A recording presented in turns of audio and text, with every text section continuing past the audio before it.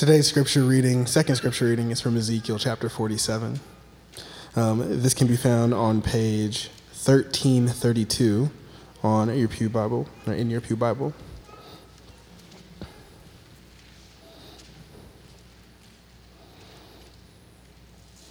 Ezekiel chapter 47 from verse 1.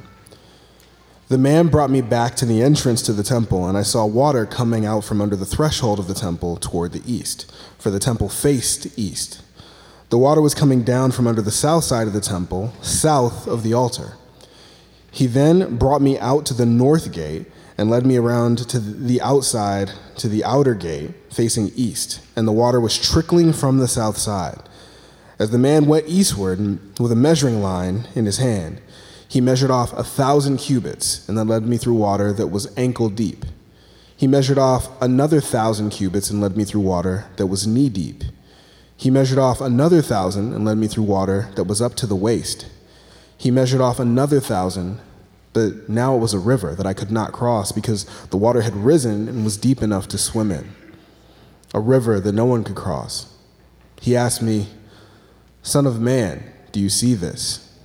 Then he led me back to the bank of the river.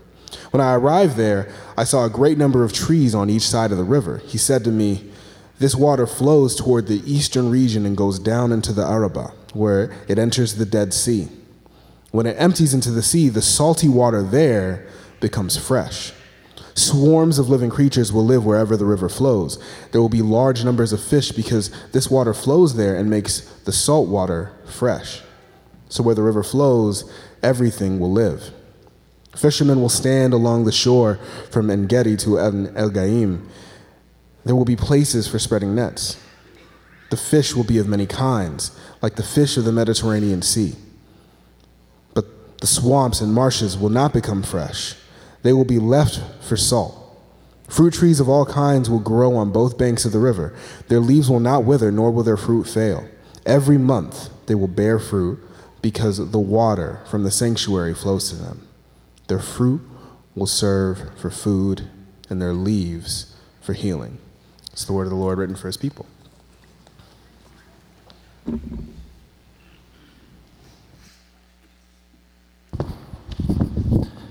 Thanks, Femi. Morning.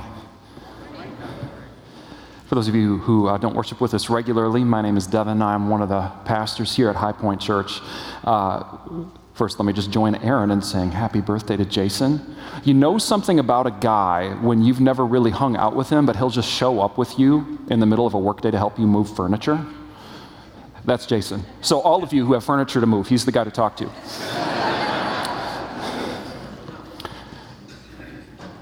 I also want to say happy Easter.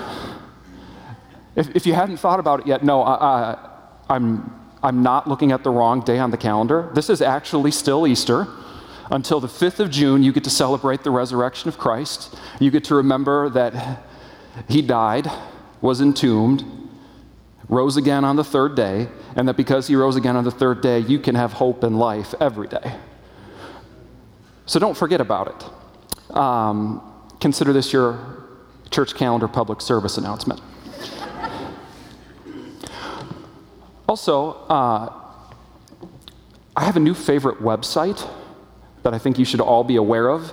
It is https://highpointchurch.org/sermon slides. Are you aware of this website? Yeah, check it out. It's great. Riveting content, drops daily or every week at least. Here endeth the announcements. Let's pray. Heavenly Father, thank you for the gift of your word. Thank you that you speak to us in ways that are profound and beyond our understanding, that you're a God who hides himself, and yet you're a God who speaks and who desires to be known. So thank you, God, that when you speak in your way, in your mysterious way, you also come and open the eyes of our hearts and our minds to comprehend. So Lord, today, come and by the power of the Holy Spirit, let us hear what you are saying to your church. Let us grow up in grace and in godliness, proclaim your word faithfully, live lives of righteousness that are pleasing to you and that stand out so that we shine like stars in the midst of our present generation. I pray these things in the mighty name of Jesus. Amen. So my history with the text that Femi just read really began last November or December. There's a women's Bible study that meets as a part of this church, and the leaders of that Bible study were coming up to this section of Ezekiel. They were a few chapters ahead of us in our sermon series, but they were all going through Ezekiel together, kind of page by page by page. And they were looking ahead and seeing all this stuff about this temple. So one of the leaders came to me and said, okay, Devin, what is up with Ezekiel's temple? And I said, let me tell you. And then I looked at it, and then I went to the Bible study, and I said, I can tell you 4 things that this might be that I don't agree with. And that's about as far as I could go. And this is actually one of the things that I love about the Bible and love about the way that God speaks to us. When he speaks to us, he's not speaking to us the way that a marketing team writes a commercial, where their job is to hook you fast, get you emotionally invested, and then hit you with the one tiny little point that you should take away. When God speaks to his people, he comes to us with something profound and mysterious that grabs you and arrests your attention, but you come away from it going, what was all that about? I mean, one of my favorite stories from the early church is a story of 4 monks from the desert who were on their way to visit the guy who was kind of undisputedly the spiritual hero of their day. So anyway, maybe you don't think about monks that way. So just think about the one pastor, preacher, or whoever it is that you think of as your personal hero of the faith. Like if you could spend an afternoon with any hero of the Christian faith, who would it be? Put that figure in your mind. For these 4 monks, it was a guy named St. Anthony. And so they're wandering through the desert, kind of fangirling out, just getting so geeked up about seeing Anthony. And then they get to Anthony, and the first thing he does is he asks him about a passage of Scripture. He says, what does that mean? And the youngest monk says, well, I think it means this. And the next oldest monk says, well, I think it means that. And then the third oldest monk says, well, I think it actually probably means this. But all the while, there's this guy named Abba Joseph, the 4th monk, the oldest of the 4. He's just kind of sitting there. And Antony's like, Joseph, what do you think it means? He goes, I don't know. And Antony says, Abba Joseph has found the answer. That's one of the reasons I loved Nick's sermon last week, is because he could tell you all of the things that Ezekiel's temple might be, but he wasn't going to be presumptuous and stake his claim on any one. So now that I've taught you about the virtues of humility and interpretation, I'm going to tell you what Ezekiel's temple means.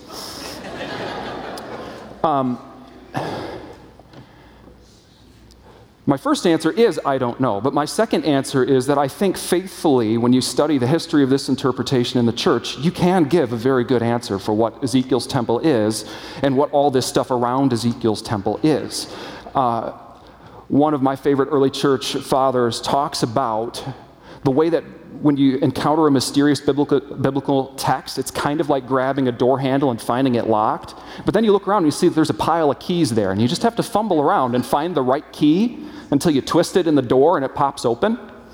This is the way that the early church read this text. And what you find from the 3rd, 4th, 5th century on is that when Christians read about Ezekiel's temple, they kept going back to the same bits of the New Testament again and again and again to explain it. And that bit of the New Testament was the Gospel of John, and especially John chapter 21, which Femi read at the beginning of the service. And even more interestingly, because a lot of times we think about the early church and modern biblical scholarship as being at odds with each other, open a bunch of modern commentaries on Ezekiel or John, and you'll find that people keep pointing out these same intertextual connections between one and the other. So you've got, like in Ezekiel 34, all this stuff about good shepherds and Jesus calling himself the good shepherd. You've got Jesus calling his body a temple. And then you've got this new and mysterious temple in Ezekiel. You've got this theme of living water. You've even got this little detail about this massive catch of fish where you're not supposed to be catching a bunch of fish. And John even goes out of his way in chapter 21 to tell you the number of the fish, 153, right? Now, that's kind of a weird detail to throw in, but every commentator that I've ever read on John is like, nope, that number has got to be significant because John does not play around with numbers. Like, he orders the whole life of Jesus around like factors of 7. There's something going on here with this number. And one scholar pointed out that if you add up the numerical value of the letters of one of the places in Ezekiel 47 and Reglaim where they're throwing fishing nets, it equals 153. So there's probably some kind of really strong connection going on between the Gospel of John and this bit of Ezekiel. And you find this just come up again and again and again and again in the history of the ways that Christians have read the book of Ezekiel. So, if that's the case, then Ezekiel is definitely speaking to ancient Israel. And if that's the case, then Ezekiel is also definitely speaking to us today about Jesus and who he is and about the nature of the church that we find ourselves a part. And if there's one reason that I, as a Christian pastor, love the book of Ezekiel, it's because he is one of the great prophets of the new covenant to which we all belong. In Ezekiel 36, he prophesies that there's going to be a time when God puts a new heart and a new spirit in people so that they faithfully keep his word and obey his commandments in a way that nobody up to that point in time has been able to do. And I think that what we find in Ezekiel 47 is basically a symbolic outline of every major component of the new covenant.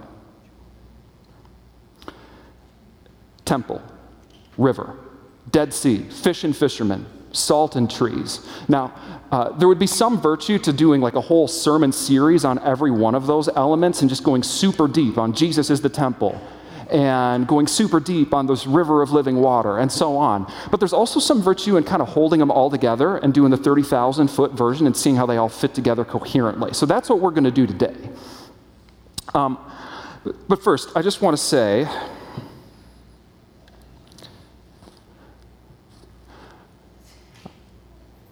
maybe, am I going backwards? Yeah. This is why I don't do sermon slides. This is where we're going. I'm just going to touch on all of these points. How does an Old Testament prophecy like this work? When I was in graduate school, I had a buddy named Chris. I mean, we were never like really, really close friends, but we had a lot in common. We had both grown up in sort of white, low church, evangelical settings, and now we found ourselves at this kind of big, mostly theologically progressive seminary.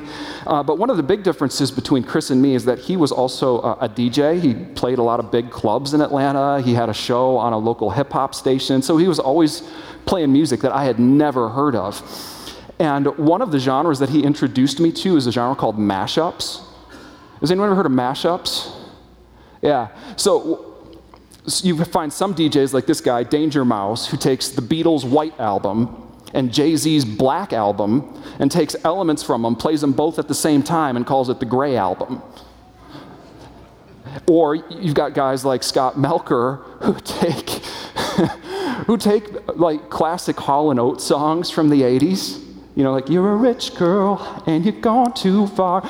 And then he plays like Kanye or T.I. over the top of them, and it works somehow.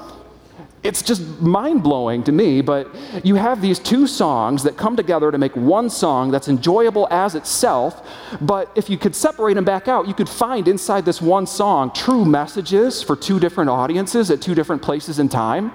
So like, white girls named Kimberly in the 80s with blown-out hair and leg warmers would really be vibing with Hall & Oates. But on the other hand, when I hear some of the hip-hop that this guy named Melker puts over the top of Hall & Oates, it just takes me back to my time in Atlanta when there would be like some E-Series Mercedes buzzing past me at 200 miles an hour with a sound system strong enough to pretty much knock my little Honda Civic off the edge of the freeway.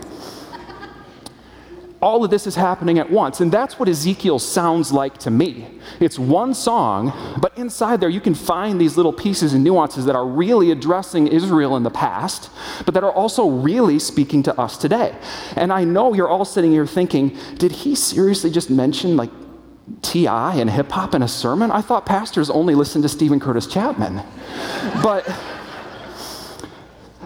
don't take that as an endorsement, not necessarily for this only reason, but like there's real copyright infringement problems with this kind of music, but let's not think too hard about that. But this is the way that Old Testament prophecy typically works. I mean, even take a super famous Old Testament prophecy.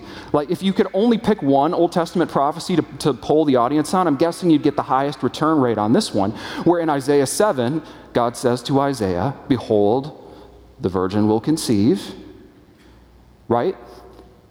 Now, when you get to the Gospel of Matthew, Matthew says that Jesus' birth to the Virgin Mary happened in order to fulfill what God says to Isaiah in Isaiah 7. But what happens if you read the rest of Isaiah? You turn the page to Isaiah chapter 8, and the next thing that happens is Isaiah and his wife have a son.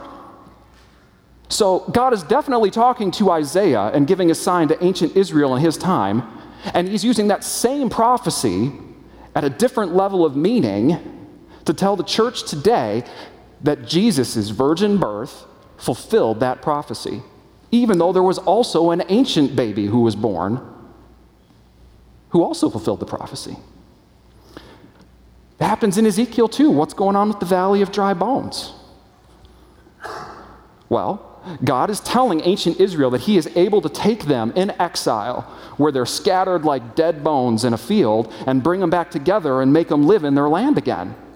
But he's also simultaneously telling the church that he is the God who is able to raise the dead, and that he is accomplishing that through his servant Jesus, who's alive today with us. That Jesus is not just like some ancient historical figure who we have to study real carefully to try and figure out what he was like then. That Jesus is our contemporary today, alive, and yet more alive than any of us are. So when you come across a tough passage like this, these are the kind of levels of meaning that you should expect to find and that you should humbly seek for prayerfully. Okay. So what's going on with this temple and this river? I've already kind of hinted at it. I mean, this temple is recognizably to Ezekiel, who is, by the way, if you remember to the early chapters of the book, a priest. Ezekiel knows exactly what he's looking at, but he should also know, based on the measurements, that this is not like any other temple that's ever been built. And by the way, if you go to the history after Ezekiel, it's not like any temple that has been built after him. But the basic logic of Israelite temples still holds true. What you should think about when you see an Israelite temple is that this is basically a place that's sort of a singularity. This is the point in physical space where the creator of the universe and creation collapse into one thing, where you have God enthroned above the cherubim, and you know that God has made it his will to rule and reign and live with people in the material created world forever. God dwells there. But you also know that a temple is a place of atonement for sin. That for whatever reason, human beings fell, the whole of creation was subject to futility, that sin is now wreaking havoc in the world, and that when individual Israelites would sin, the only way forward for them was to bring a sacrifice to the temple, because without the shedding of blood, there's no remission of sin, and then the sin that was on them would accrue to the holy place, and then they could go away forgiven. So all of that logic, you should assume, still holds true for Ezekiel's temple. But there's good reasons to say that this temple and also the river that come from it are promising something more than just the restoration of temple worship in ancient Israel. And here I would point you to John chapter 2, verses 19 to 21. Jesus is having a disputation with some folks. They don't quite understand who he is and what he's doing. So Jesus answers them in a way that I actually don't think helped them all that much. Surprise, surprise. He says, "Destroy this temple and I will raise it again in 3 days." People reply, "Okay, it's taken 46 years to build this temple, and you're going to raise it in 3 days?" But the temple he had spoken of was the temple of his body. And in the same way, a couple chapters later, Jesus is in Jerusalem, in front of the temple at a big festival. And Jesus stands up and says in a loud voice, "Let anyone who is thirsty come to me and drink. Whoever believes in me, as Scripture has said, rivers of living water will flow from within them." By this he meant the Spirit, whom those who believed in him were later to receive. Now, if you know the rest of your Bible, and you can think about texts like 1 Corinthians, you know that every Christian is also, at some level, a little walking temple. We are also a place where God dwells and where the Spirit of God dwells, and we are made to house him and carry him with us everywhere that we go. But what's going on in John chapter 7 isn't that Jesus is just saying that in the future, all of you will be my little temples walking around with the Spirit gushing out of you. He's saying, you can come to me right now and drink. There is already living water flowing from Jesus. Jesus, you know from his baptism, has received the Spirit of God, and he's walking around and exemplifying what it means to be a true human being filled with the Spirit of God, with a river of living water flowing out. He's already making alive. This is what you should see in Jesus' words and miracles in the Gospel of John, is the Spirit, the river of living water flowing out from him and exemplifying what it means to be a faithful person. And to me, that kind of reduces me to silence. When I think about who Jesus is, I have to think of him in the same way that I think about like Solomon's temple, as this point of singularity where the created world and the creator of the world collapse into one thing, and yet the creator remains the creator and the created world remains the created world. But this is who he is, and this is the mystery of the incarnation, that he is one person with two natures. And it's only because of who he is that the Spirit, the life-giving Spirit, can gush out from him and start giving life to the whole world. And that's really good news, because if there was ever one great symbol of the world today, I think it's probably the Dead Sea. How many of you in here like to fish? Yeah. For those of you who do like to fish, just think to yourself, I mean, what would happen if you dropped a fish, say, your favorite fish, largemouth bass, northern pike, walleye, muskie, whatever. What would happen if you dropped a muskie into the Dead Sea? Yeah, I mean, you're going to see it flopping around desperately, and then before too long, it goes belly up. Why is that?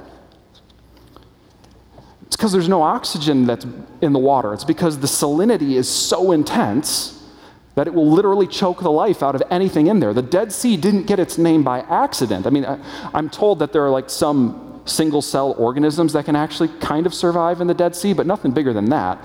It is a total liquid wasteland. I think this is a perfect picture of the nature of the world that we find ourselves in today. The world is a Dead Sea. Like Paul says in Romans 8, creation has been given over to futility. And I don't know, when I think about the Dead Sea and the world that we find ourselves in, I always find my mind drawn back to the story of Cain and Abel. I don't think there's a clearer picture of the way that you can see that the whole of the world right now is ordered towards death than the story of Cain and Abel. I mean, put yourself in Adam and Eve's shoes. You've sinned in the garden. For the first time, you've seen an animal slain. You're wearing those skins on your back. You're going out. You're having children, and you're enduring for the first time. You're seeing it. You're experiencing it. The awful pangs of childbirth. Nothing in your existence can prepare you for it, even if you're told. And Adam is going out to the field day by day to try and toil against the earth to produce enough food for him and his family. And he's got 2 sons. And then one day, Adam and Eve are sitting there, and they're waiting for their son Abel. They're waiting. They're waiting. They're waiting. And he doesn't come back. He doesn't come back. And they're not sure why. They don't really know what's happened. But eventually they come upon his corpse out in the field, and they look down and they see a dead human body for the first time. And they realize they've only ever seen an image of death like this before, in the image of the animal that was killed to make their skins. They had no idea what they were doing when they gave into temptation and ceded the authority that was given them by God over to the enemy, so that the whole world became ordered towards the production of death instead of life and fruitfulness. But then they look down on their son's dead face, and they see, and they know, and that awful moral clarity washes over them. This is what we did.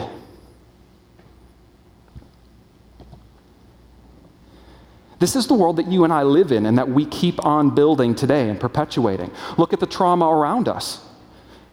Now, depending on where you are politically and even theologically, it's really, really tempting either to focus on the systemic problems in the world today or the individual problems in the world today. So take an awful example of sin, like the racially motivated murder of peaceful shoppers in a grocery store in the last week. On the one hand, That is the work of a deranged and sinful individual man who made horrible choices, who let himself be so consumed by hate that he disregarded the image of God in his fellow human beings. On the other hand, that single moral actor is also part of and perpetuates a system that, from the dawn of modernity, has degraded and devalued black people.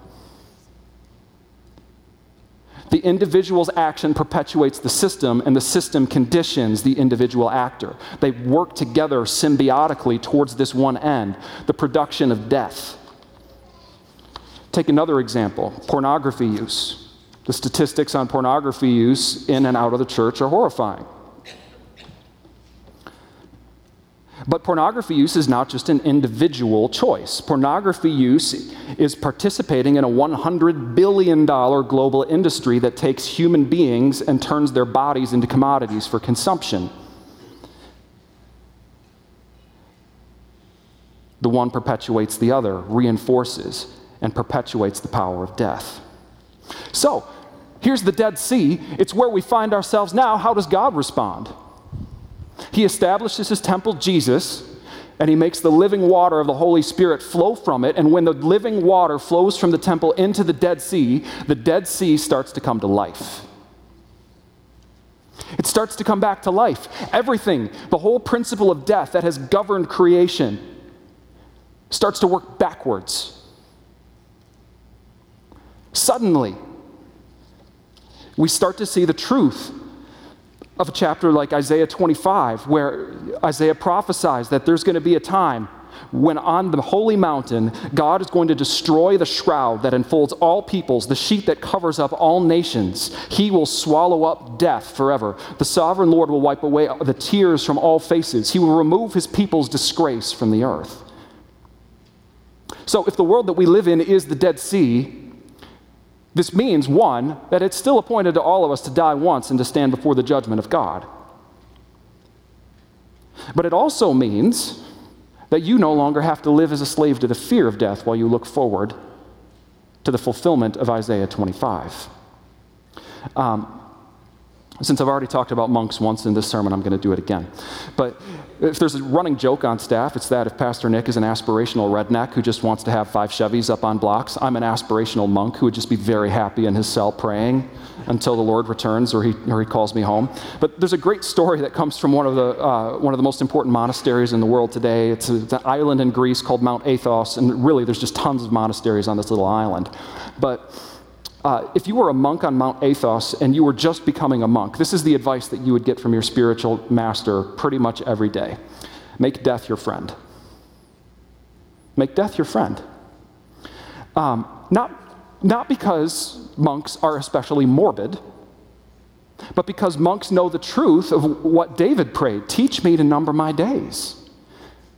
When you number your days and you live in awareness of impending death, as a Christian, you don't have to sit there in fearful expectation of some void beyond. You don't have to live desperately trying to scratch out some meaning for your life in this world. You don't have to think of yourself as Sisyphus, doomed to push a rock up to the top of a mountain for all eternity just to have it roll back to the bottom and hope that there's enough in that struggle to fill your heart. If you are a Christian and you are numbering your days and you remember the certainty of your death, but also the certain hope of your resurrection, then you have the opportunity every day to store up treasures in heaven. You have the opportunity to look for a country that's never going to perish, spoil, or fade, and the incorruptible inheritance that you're going to enjoy there. So make death your friend, but only because you know that there's a river of living water flowing into you and into the world around you now. So, I am not much of a fisherman, but I do have friends and family who love it. I was not allowed to marry my wife until I had helped my brother-in-law push an ice house out into the middle of a lake in northern Minnesota for some spearfishing. I saw a bumper sticker yesterday while I was driving around. It says, "When hell freezes over, I'll fish there too." I know people like that. I know people like that. And I'm not a big-time fisherman, but there have been those times when I've been out on a boat in the middle of a lake and you just can't bait the hook fast enough. because there's just so many fish biting and biting and biting, and you're reeling them in as fast as you can. You feel like you could probably fish with bare hands. You know what I'm talking about. That is the sort of experience that you should have in mind when you read about the impact that this river of life has on the Dead Sea in Ezekiel's vision. That suddenly a place where you would have never in a million years bothered dragging a net down a hill to go cast it into the lake is teeming with life. It's life like you'd find in the Mediterranean Sea, but now inland in this sea that once was completely barren. And fishing is one of the great symbols in the New Covenant for what it's like to proclaim the gospel of the good news of what Jesus has done. So put yourself back into Peter's shoes in John 21. Jesus is dead. Peter doesn't know what to do, so he hops back in his old fishing boat and goes out on the water. He's got to find a way to make a living again, right? He's just been wandering around on this pipe dream for the last couple years, but it didn't pan out, so what does he do? He goes back fishing again, and he's out and he's fishing all night, and nothing is happening, and nothing is happening. He's just chucking the net, pulling it in, chucking the net, pulling it in, chucking it out, pulling it in. Nothing is happening. What is the point to all of this futility? There are no fish here for some reason. And suddenly you hear a voice from the shore. Hey, cast your net over there. You'll catch something. Okay, so one last time, maybe that guy on the beach just has a better vantage point than I do. Chuck the net out and bam! The net is so full, you're amazed it doesn't just capsize the boat from the sheer weight of the fish. And then you realize, oh, that voice I heard, I know that voice. That was Jesus. And then it occurs to him that what's standing there on the beach? That's the walking, living, breathing temple of God with the Spirit of living water flowing out into him. And now suddenly you are living Ezekiel 47, where the waters that had no fish are suddenly so teeming with fish that the only explanation is that God is in this place. So what do? They row back to shore as fast as they can, hauling the net behind him, and Peter falls down on his face and worships. That's the context you should have in mind when you hear Jesus say to Peter in Matthew, I will make you to fish for people. I'll make you to fish for human beings. And like Peter, we all fish with nets. This is a great encouragement and help to me personally, so I just want to share it with you. A lot of the times when churches talk about how we share the gospel, we can come away with the impression that it's like a technique for plucking fish from the water with our bare hands, and that it depends on our skill in sharing the gospel exactly rightly. Now, learn how to do it, right? You do actually have to faithfully present the gospel. But this is the way a net works. You do not look and say, oh, they're like down in a deep water fishing, the way that Peter's doing it. You don't look down and say, oh, there's a gazillion fish, I'm going to position my net perfectly. You just know that there's fish in the lake. You can see the top of the lake, and you've got the net in your hand, so you chuck it out there. It drops, and you pull it back in, and fish come with it. The power for saving people is not with us and with our technique for sharing the gospel. The power for saving the lost is the net, is the gospel. This is why Paul can say in Romans that he's not ashamed of the gospel, because it is the power of God for salvation to everyone who believes. The power is not Paul. The power is the proclamation of the gospel. When the gospel is proclaimed, the net goes out, it drops in the water, and where there was death, suddenly you pull in life. Your job is just to throw the net. My job is just to throw the net.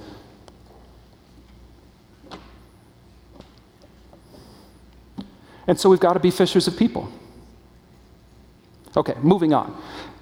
But what happens once people are converted, once they're brought into the kingdom of God, once there is life where there once was death? Well, suddenly we also turn our attention from the water and we see that alongside the banks of the Dead Sea, that used to just be, chunks of salt and sand, we've got trees bearing fruit. And I think this probably would have been clear to Ezekiel, though I can't prove this, but this is one of the classic Old Testament symbols for human beings who live lives of righteousness.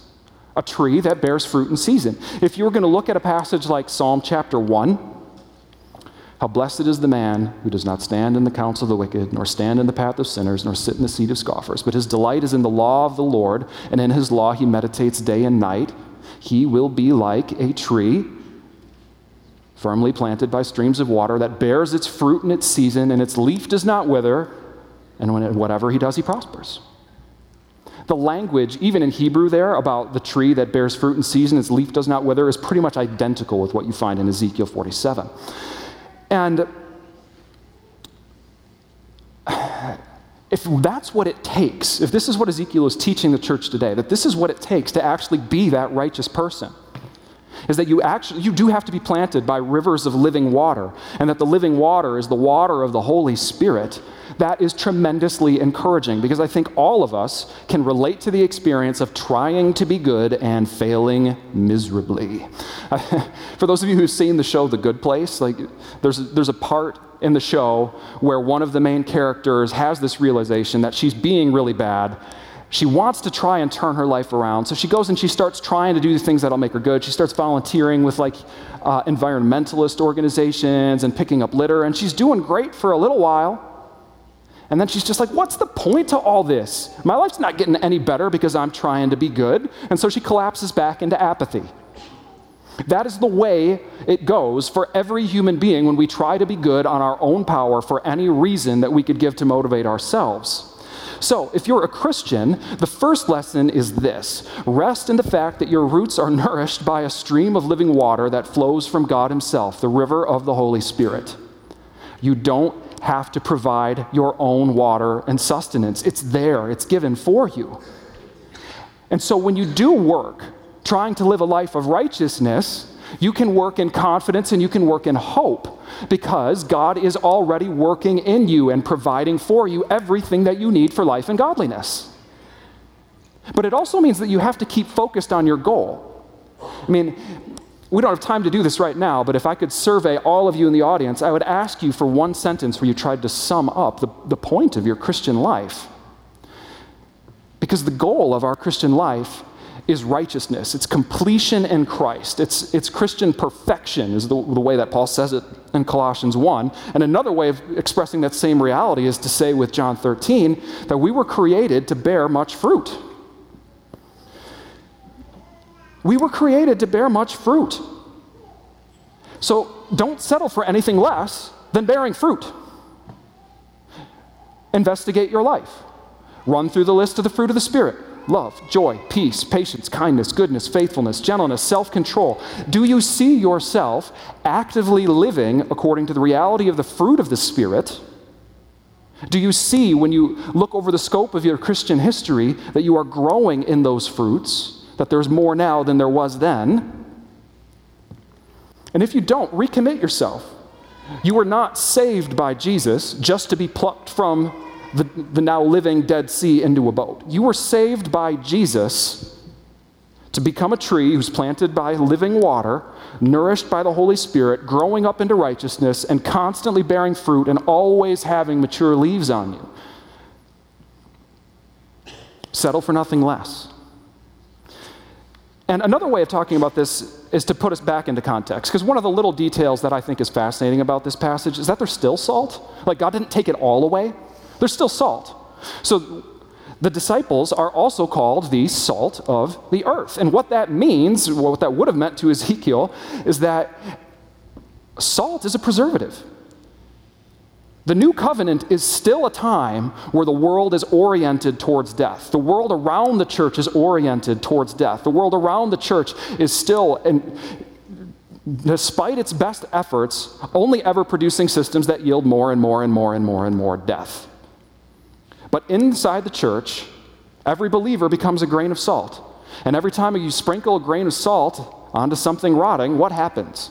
The process of decay and rot gets slowed, gets arrested.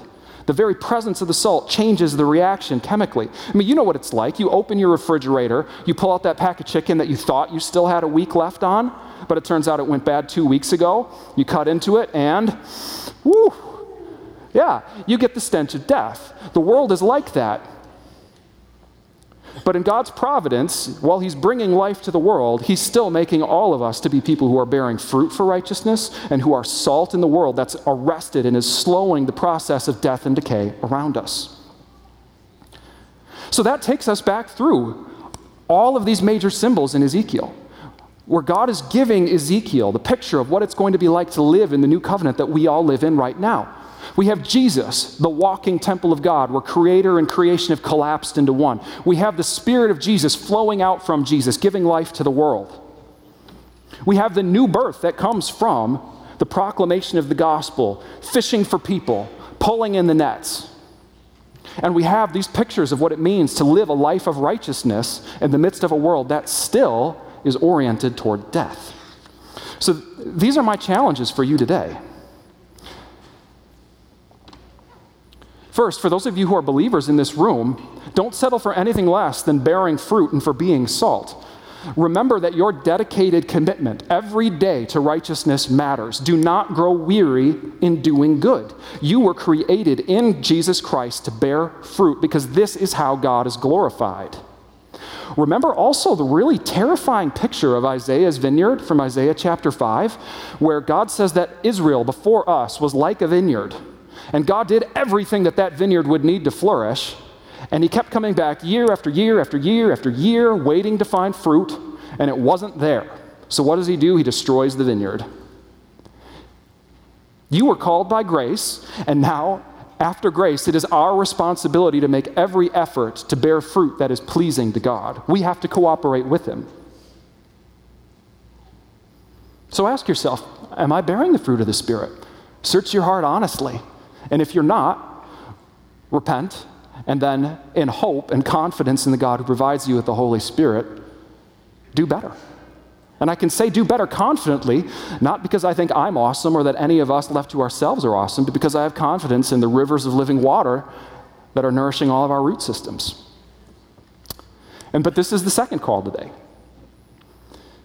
There comes a point where Ezekiel has to be led into the river of life, where the angel that's showing him around says, now get into the river. Some of you in this room have not gotten into the river that restores you. But this is why Jesus came. If you find yourself in despair when you look at the world around you, if you find yourself really depressed when you look at your own attempts to be good in your own power and you realize that you're just not making it, you see yourself hurting people around you, you see yourself hurting yourself, you see that your life isn't amounting to anything, this is the answer. It's that you live in a world that is a dead sea, that's oriented towards your death and the death of everybody else around you. And if you ask yourself why you and other folks around you can't just be good people, here is why. It's because you're in captivity to sin and death. You need Jesus' help. So if you ask Jesus to help you and to give you the Holy Spirit, if you confess that you are caught in this system of death, he will set you free. If we confess our sins, the Bible says, he is faithful and just to forgive us our sins and cleanse us from all unrighteousness. And once you've been brought back to life, once you find yourself plucked from death like a fish in a net, then you'll find that what you hope for, at least in yourself, the opportunity to be a good person who builds up the people around you, who is kind and truly loving, you'll find that that becomes possible for you in a way that it wasn't before. So I'm going to ask that every person in the room, please bow your heads and close your eyes very briefly. If there are any of you in the room right now who feel like, man, that is me. For some reason, I just cannot be good, but I think that Jesus can give me a way to grow up. He will save me. He will give me a new life in the Holy Spirit, and I want it. Go ahead and raise your hand. I see a hand.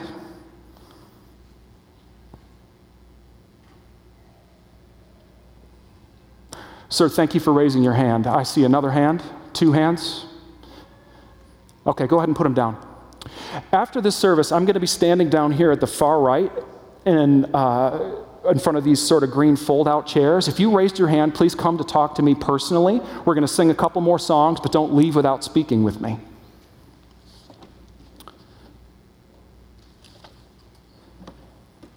Friends, that's how the net gets cast.